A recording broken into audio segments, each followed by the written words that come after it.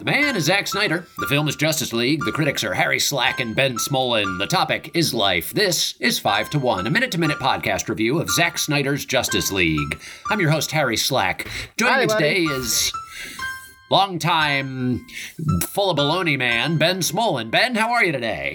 Well, I was in a good mood, and then you fucked it. By calling you full of baloney after you called me Lenny? I said, hey, buddy. Oh, I'm so sorry, Ben. I take it back. You're not full of baloney. You're a swell guy. Just I thought do you called me your little Lenny. bit, and then let's review the movie. All right, we got a brief diversion before we begin reviewing it. It's got a song. It goes like this. Oh, New Testament shit. Ben, I don't know anything what's about your the New favorite Testament. retelling of the New Testament in Hollywood media? And okay, I see what you were doing. I see what we're doing.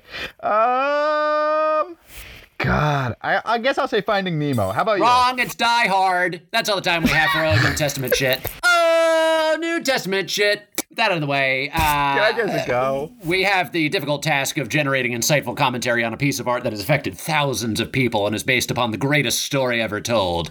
Ben and I will do our best to keep our comments brief, roughly 2.5 minutes, so please forgive us if we cut each other off. This podcast is designed to only play for 7 minutes, a classical number of completion in biblical times. We may respond in ways that will be unfamiliar. Ben, what'd you think of minute 189?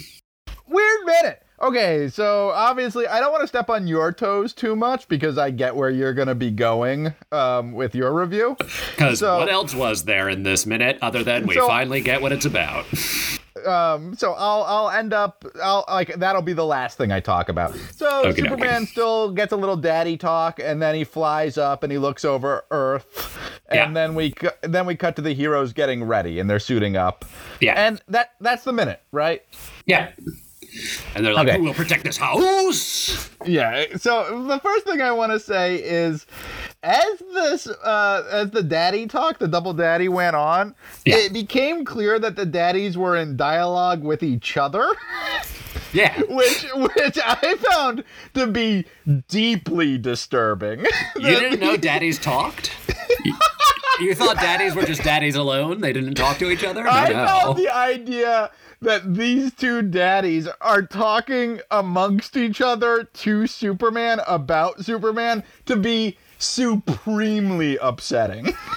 Does it worry you that our fathers talk? Our disembodied daddies are always talking to each other about us. You and I are one person, has been established. Yeah. So I found that to be very upsetting and very disturbing.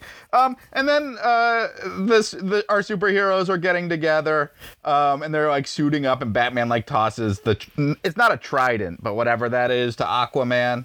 Yeah. And it's a trident, isn't it?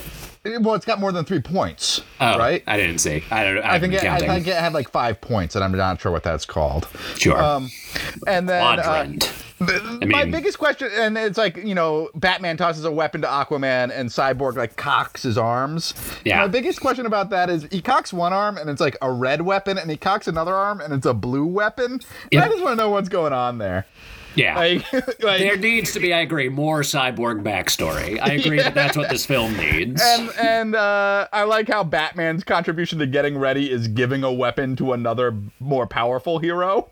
What a commentary on capitalism that is. And to set up your minute, as Superman flies above the Earth, he extends his arms to the sides and looks down on the planet in the position of a cross, and it's obviously a commentary on the crucifixion of Superman and then I don't know what the hell eventual... you're talking about. The only thing I noticed was the Flash is doing yogic exercises, marrying his breath to his body, and if that is not a shout out to the salvation that comes from the Buddha Gautama and his recognizing that there are 4 noble truths on this earth, that life is suffering, that suffering is caused by desire, that desire can be overcome by the proper comportment of mind and body. I don't know, what is? When are people going to stop telling these salvation myths about these historical figures? I want to know. You didn't get much New Testament from this? You got a lot of Buddha? Where was the New Testament? I didn't see any New Testament. The Flash was doing yoga, was breathing, marrying mind and body, was being present in the current moment, was avoiding the myths of samsara. saving this for you if this was how you were going to behave. I don't understand what you see that is potentially Christ-like about a God from somewhere else dying and coming back to life to save all of mankind. And then extending his arms in a cross. In a cross fig. I don't get it. I don't see the connections. It's been a while since I've read the New Testament, but not so long since I've read the Dhammapada. So, have you actually read the New Testament? I've read some of the good parts. A lot of it is unreadable. Yeah. There's also, I always stop reading. So there's a great part. Here's my New Testament, my favorite part of the New Testament. It's where you realize how awful early Christians were. In Acts, there is a part I thought that was where... Old Testament. No, Acts is like the Acts of the disciples of Jesus going out and trying to found the early church. There is a passage where the Holy Spirit, which is meant to be God, kills a member of the church because they don't give money to the church. They're not tithing properly. And I read that, and I was like, oh, so the early church was just people going around killing people for money, like everyone else. No. They weren't necessarily killing people for money. They were threatening that God will kill them if they don't give us money. Yeah, but I'm going to guess that the historical accuracy of that, like, I think that story, here's my guess on this, and it's based on nothing. It's just like my guess at what human people operate. You don't have to preface it that way. People know the podcast. Yeah. People know. I'm pretty sure that the apostles just killed those people for not giving them money, and it's like, I don't want to worship a death cult, and the early church was a death cult. I think you would be good on the Crusades, though. With the Children's Crusade, absolutely. I'm Harry, you're out of time. Baby. No, you'd kill a lot That's all the time of we have for. Do you really believe that? You know how weak I am. I'd die in a minute. What do you think about Sandusky? Just fucking say it already. I think they should rename the county in Ohio. What do you want from me? That's all the time we have for reviews today. If you enjoyed this podcast, please take the time to subscribe, rate, review, or otherwise whatever. Join us on Twitter at 5to1 Podcorn. I do not endorse pedophilia. It is not okay. That's all the time we have. We love you with all our heart. Goodbye.